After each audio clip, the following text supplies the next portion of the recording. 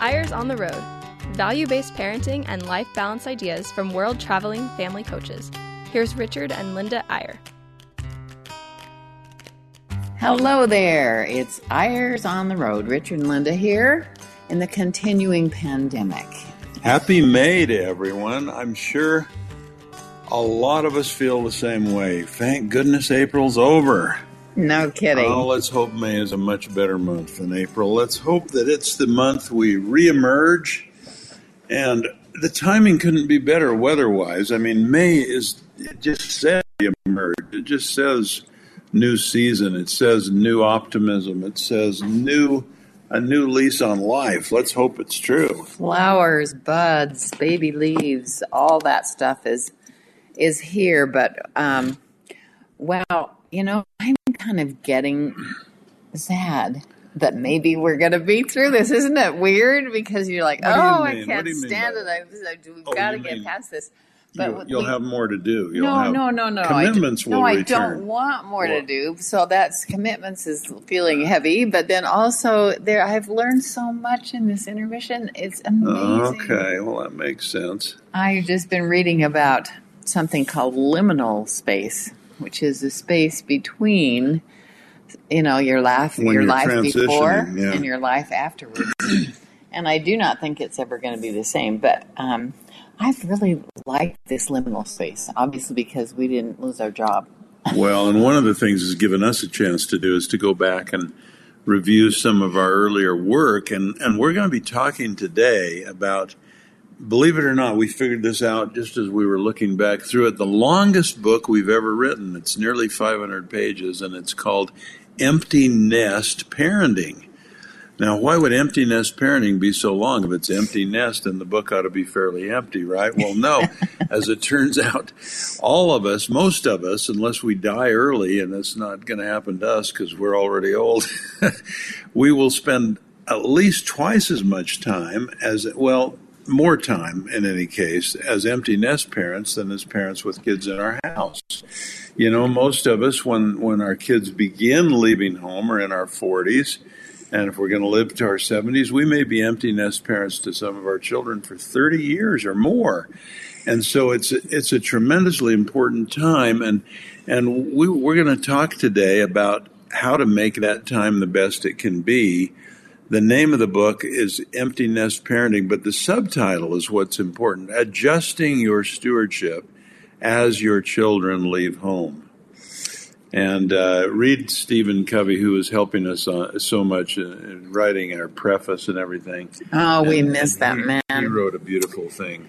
Not only will this book help you get through the difficult transitions of children moving out and moving on, it will help you build a beautiful family culture in your 3-generation family, and that is where real happiness lies. Now, the 3-generation family, that's the key. We as Americans, we're sort of unique in the world, and when we say family, we often mean a nuclear family, just the parents and the kids. But as all of you know, when you think about it, in most of the world, family means at least 3 generations, and sometimes 4, and they usually live in the same house. And in many parts of the world, especially Asia, the older generation in that house, the grandparents or the great-grandparents, they're the ones with the final say. They're the ones with the authority. They're the ones everyone defers to. Maybe we should adopt that. We'd go for that.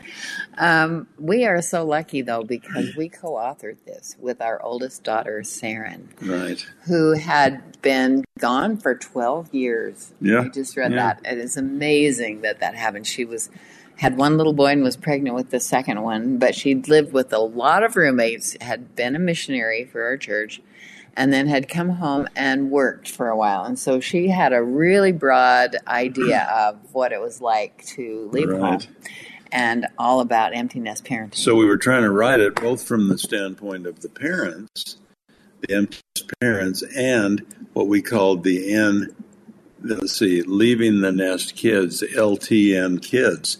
So Saren was writing from her side, what does it feel like to leave home, and what does it feel like what do you want from your parents after you're out on your own? In what ways do you still appreciate their parenting, and in what ways do you want them to back off?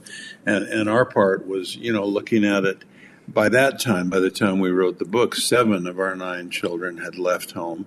And so we were in this process. Charity, our youngest, by the way, was annoyed at us. Why are you writing a book called Empty Nest Parenting? I'm still here. And Eli was still there, our youngest son. And it's really interesting because in the end we thought, well, actually this should have been called Empty Nest Parenting because there's so much to think about while your kids are still there, but getting ready to transition. So, and in fact, the very first I said, if none of your kids have left home, this is a great time to read this book because you need to think about what you're going to do and how you're going to proceed. So we started out by saying, I think this is instructive, Linda. We said, here's what this book is about. And we listed 4 things. Let's just read them. Choosing who you want to be for the rest of your life and centering that choice on family. Number 2, it's about making family bonds grow stronger rather than weaker as the years pass and as generations grow up. Number 3, becoming true patriarchs and matriarchs and leading and supporting your family forever. And number 4, it's about creating a mutually beneficial and increasingly interdependent relationship with your children as you share your lives, your knowledge, and your love.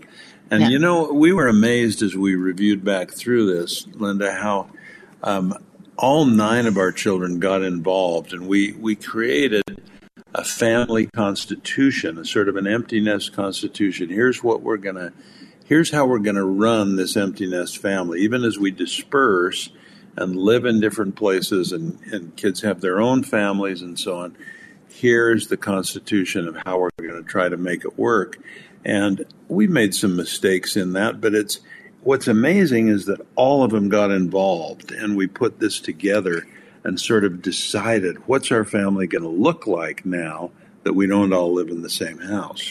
Yeah, it's interesting because we haven't looked at this book for a long time because we're far beyond that now, but when this is translated very interestingly, this is on Irish Free Books. Yeah. But the way it transferred, and you've all seen this on your computer before, there are little funny little doodads and the quote marks. The quote marks and the dash marks and everything. So you can still read it. When we tell you where to find this book, some of you will want to read this. I have a strong suspicion, Linda, that a large part of our audience on Ours on the Road are empty nest parents or emptying nest parents. And some of our children are in that category now. Our oldest 2 children are bidding adieu to their oldest kids as they go off on missions or go off to college or get married and so on. And it's a tremendously important transitional time in life. I can't emphasize that too much, and it's hard.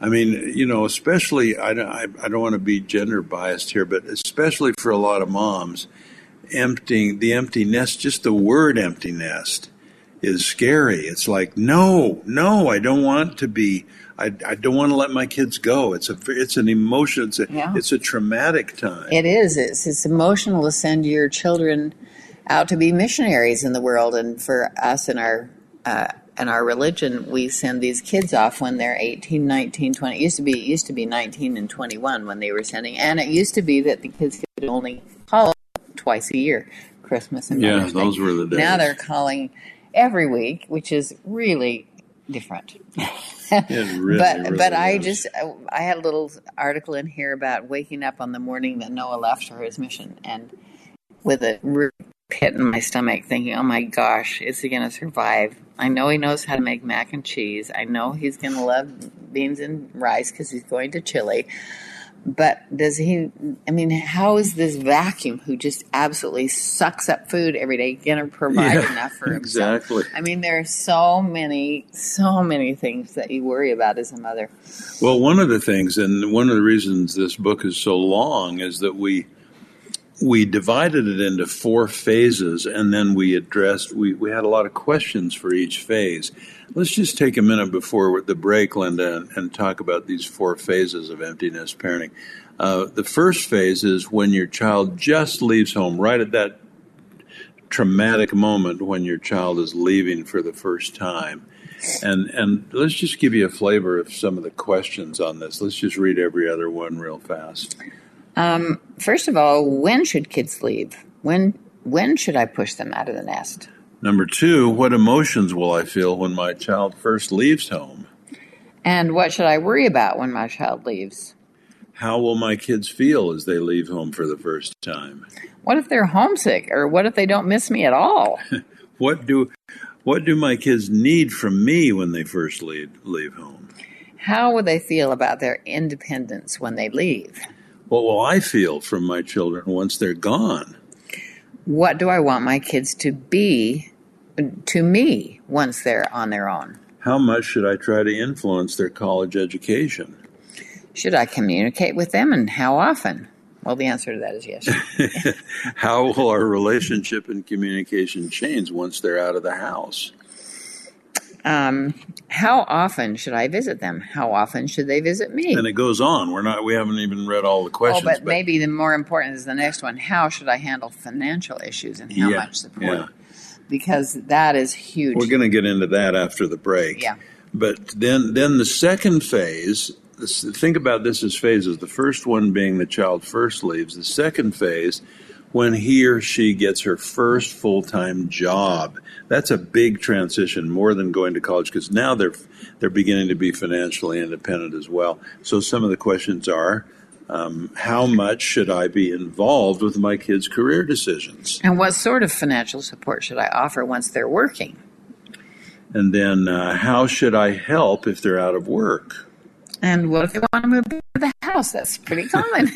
What do I encourage them to do should I encourage them to find a job near me and keep them close? How much advice should I give them about how they spend their money? How often should I try to get together with them? And how often should we communicate and get together? And what if their church activity is slipping? So you see a range of questions. Then the third phase, again, 1 being when they first leave, 2 when they get their first job. The third phase, when he or she gets married. How does that? That's a sea change, because now they have a partner. They're leaving scripturally. They're leaving mother and father and cleaving to their new spouse. So lots of questions. What is my role in my child's marriage decision? What if I don't feel good about that decision? What if my child is seriously dating or marrying someone that I disapprove of? What should my role be in the actual wedding? What will my child need from me in the first few months of marriage? And what sort of relationship should I hope for with my married child? What if I see something in the marriage that worries me?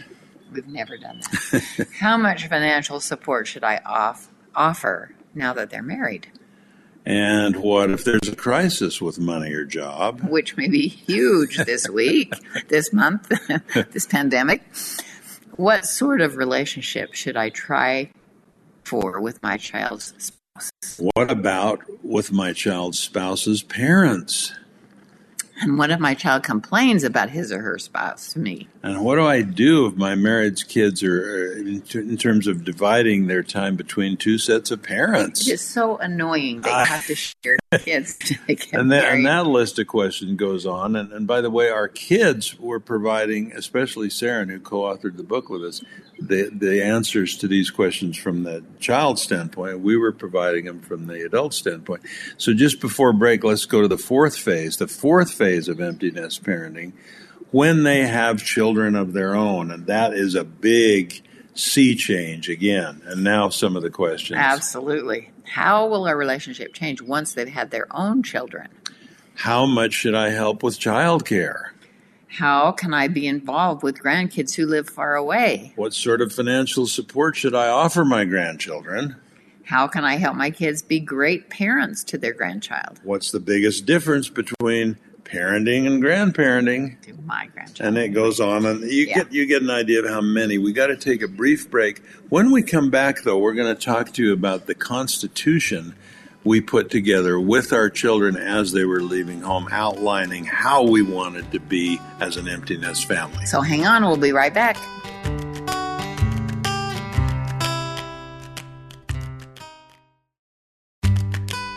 Welcome back to Eyres on the Road. Here's Richard and Linda Eyre. And we're back. Talking today about empty nest parenting. And we know there are many out there that are in that. You've got to be on one side or the other, either the child that has left home or the parent that is bringing kids out into the world. Absolutely. Now, what we want to do, and we're not suggesting this should be a model for any of you. We're just throwing it out as stimulation on some of these things. We created this constitution with our children as they're leaving home that was sort of to govern how we would relate to each other and communicate and what we would try to become as a family once we were separated from them physically.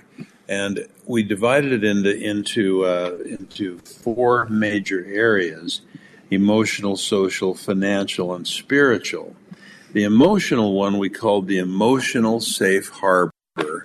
And there were some principles and some promises and some practices. Let's just read them quickly, Linda. The principles of the safe harbor. What people need emotionally from family is unconditional and even irrational, not tied to performance, love, acceptance, approval, and confidence. In the adult higher realm, which is what we called our adult family, this works in all directions. Kids need it from parents, from kids. Parents need it from each other, and kids need it from each other, and grandkids need this emotional safe harbor from all of the above.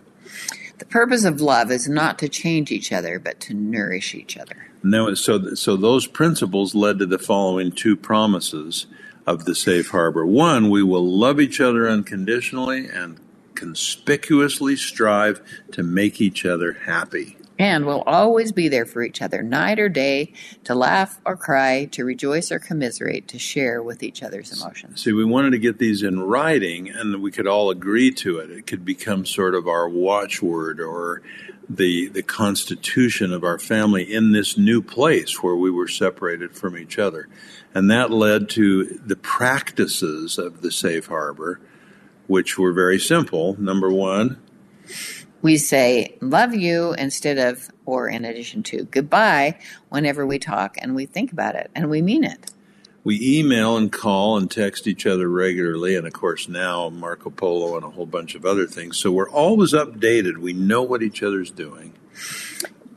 We listen and lift, developing our gifts of empathy and genuine compliments, and giving these gifts to each other. So you see where we were trying to go with the emotional part. And again, this wouldn't have meant a thing or wouldn't have been effective at all if we'd been doing it unilaterally, but we're trying to do this with our children, have them contribute and make a decision collectively together about how we want our family to work now that we're no longer living together. I do have to throw in a little story here. I think what we found most valuable in writing this book was a little pact that we made with our children, because I have to tell you that Richard's a little bit difficult to deal with when he has an opinion about what should happen. Well, yeah, the pact was part of this Constitution. We have to be real. It's part of this Constitution, but the pact was that if Richard gave somebody some advice, which I can't help, a child, but he cannot help himself, the child would not be offended. No matter what the advice was. No matter what. He'd listen, he or she would listen and would not be offended. But the other side of the pact is that if they do not take our advice, that we would not be offended. Right, yeah. Which, you're nice to say we, but you mainly mean me. I do. But it really is, it was interesting. It really worked out well. I mean, remember when Saren was buying their first house in California, and they found this little cracker box. That was before we'd written this book. In San Jose, which is the mecca of Silicon Valley. And they found this teeny little house, and this was a long time ago. I said, don't buy it. Don't buy it. It's falling apart. It's not worth $400,000. I think it was $350. But well, anyway, they sold it 2 years later. 5 years later, they bought it. Doubled their money. So, and they love it, and I kind of love it when I'm wrong on something like that, right? Yeah. Okay, then the second part of this Constitution or this agreement, we called it the social grove, the grove, and you'll see why. We were trying to create something that would work in terms of supporting the kids. And again, we had principles, promises, and practices. So let's read through these really quickly. The principles of being a social grove, supporting each other socially, were these. Each individual's uniqueness must be discovered and appreciated. Each person's agency must be protected and respected. Asking each other is the key to this discovery, appreciation, protection, and respect. Asking about needs and about dreams, and asking for input, opinion, and advice. So here were our promises. Number one, we will be masters of the ask, seeking each other's opinions and ideas and feelings within this context. We'll each be both givers and receivers of advice. And even if the ask in principle is not followed, we'll neither overreact, pro or con, to advice or be offended by it. This is what you were saying. Nor will we be offended if our advice is not followed. Yeah, that came out of this book, really. Right. We will communicate openly and honestly and fully, using tact not as a device, but as a way to build each other and be sensitive and positive. In-laws, new sons or daughters-in-law, come into the grove as complete equals both in our trust and in our sharing. And boy, we've been so lucky on that. Have. Everybody is not that lucky. We hope a daughter-in-law feels just the same as a daughter. We will seek time together and spend time together and prioritize time together despite other demands. And if two or more IRL members talk about a non-present member, an observation, a situation, how we can help, it will be kept positive and complimentary, and that member will be informed of the discussion right away. In other words, no talking behind each other. Okay, wait a minute. You have to go back just a bit. Because the in-laws, we started thinking, well, we'll just have them call us mom and dad, and they'll be just exactly like our sons and daughters. They aren't. No, of course. They have their own parents and their own package. And yeah, absolutely. And then the Social Grove practices. We'll hold a summer reunion every year at our special place at Bear Lake. And we'll have a special meeting once a year with Linda and all the daughters and daughters-in-law and me with the sons and sons-in-law. One automatic part of each reunion is to refresh and recommit to this Constitution and to update it where needed. In other words, this would be a dynamic document where we're deliberate about this. We're not just letting things happen. We're designing how we'll communicate and how we'll love each other as an empty nest family. Because we have to adjust as our kids get older. Now we do this with our daughters and daughters-in-law every 5 years because they have their families and their own other family, right. And it gets so complicated. But do what works. Now, we don't want to run out of time, and this is an important one, the financial IRL realm. We called it the financial foundation. And again, you have to realize we're not saying we're perfect on these. We're just saying it did us a lot of good to think about them. So the principles of the financial agreement were: we are not owners but stewards. Money is a tool, a means to ends of broadening and contributing and finding and fulfilling our forward nations. There is a financial range in which maximum freedom and happiness lies. All battles are won on reserves. So then we made these following promises. Pray for enough and to know what is enough. Practice 10-20-70. That's 10% given to church, 20% savings, 70% to live on. And have no credit or consumer debt other than one low-limit credit card and a house mortgage. We talked so much about that. And then we designed ways that the family could help those who needed help in various ways. Well, I think our kids have more than one credit card. Some of them do. I mean, those were the early days. We were trying to set this up. But then we created this family bank and we agreed before the kids were in college how this would work. That the family bank would cover room and board for undergraduate college and the entire cost of one semester abroad, but that each child, in addition to that, can borrow interest-free from the family bank for undergraduate or graduate education, interest-free loans. We wanted the kids to feel like the college education was theirs, that they were paying for it. They took a loan from this family bank, no interest, and an unlimited payout period.